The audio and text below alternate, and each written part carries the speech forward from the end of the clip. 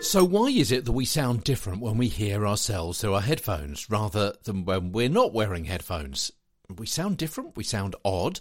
Is our voice really like that? How come no one's ever mentioned it? Have I got to do everything myself? Your voice is very personal to you. You've got to get used to hearing it. Learn to like it. It's all part of your kind of self-feedback. But be aware of what you need to do to improve it, and then practice.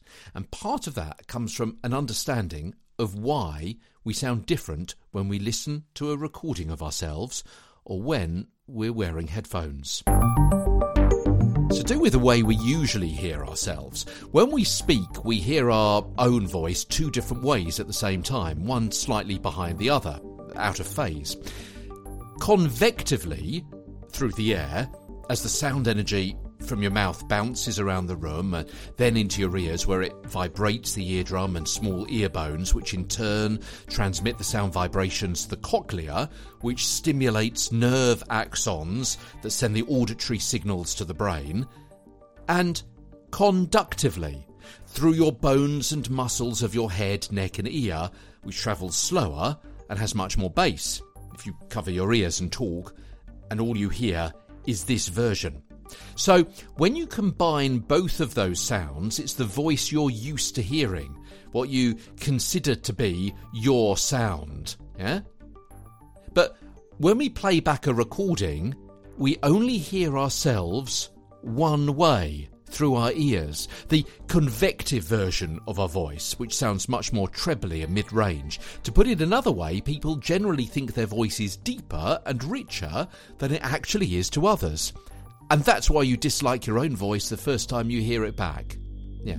It's not like you usually hear yourself or consider how you sound to other people, and yet this is the only way everyone else has ever heard you. This new voice exposes a difference between your self-perception and reality. It can be pretty jarring because you suddenly realise other people have been hearing something else all along. You're not how you thought you were. It's not necessarily a worse version, but it's certainly a different version. Now, a study published in 2005, I linked to it in the show notes today, had patients record and then listen back to their voices and rate them. Clinicians also rated their voices. And researchers found that patients tended to be more negatively rate the quality of their recorded voice compared with the objective assessment of the clinicians.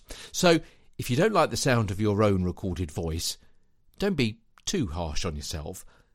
Other people most likely think it's fine.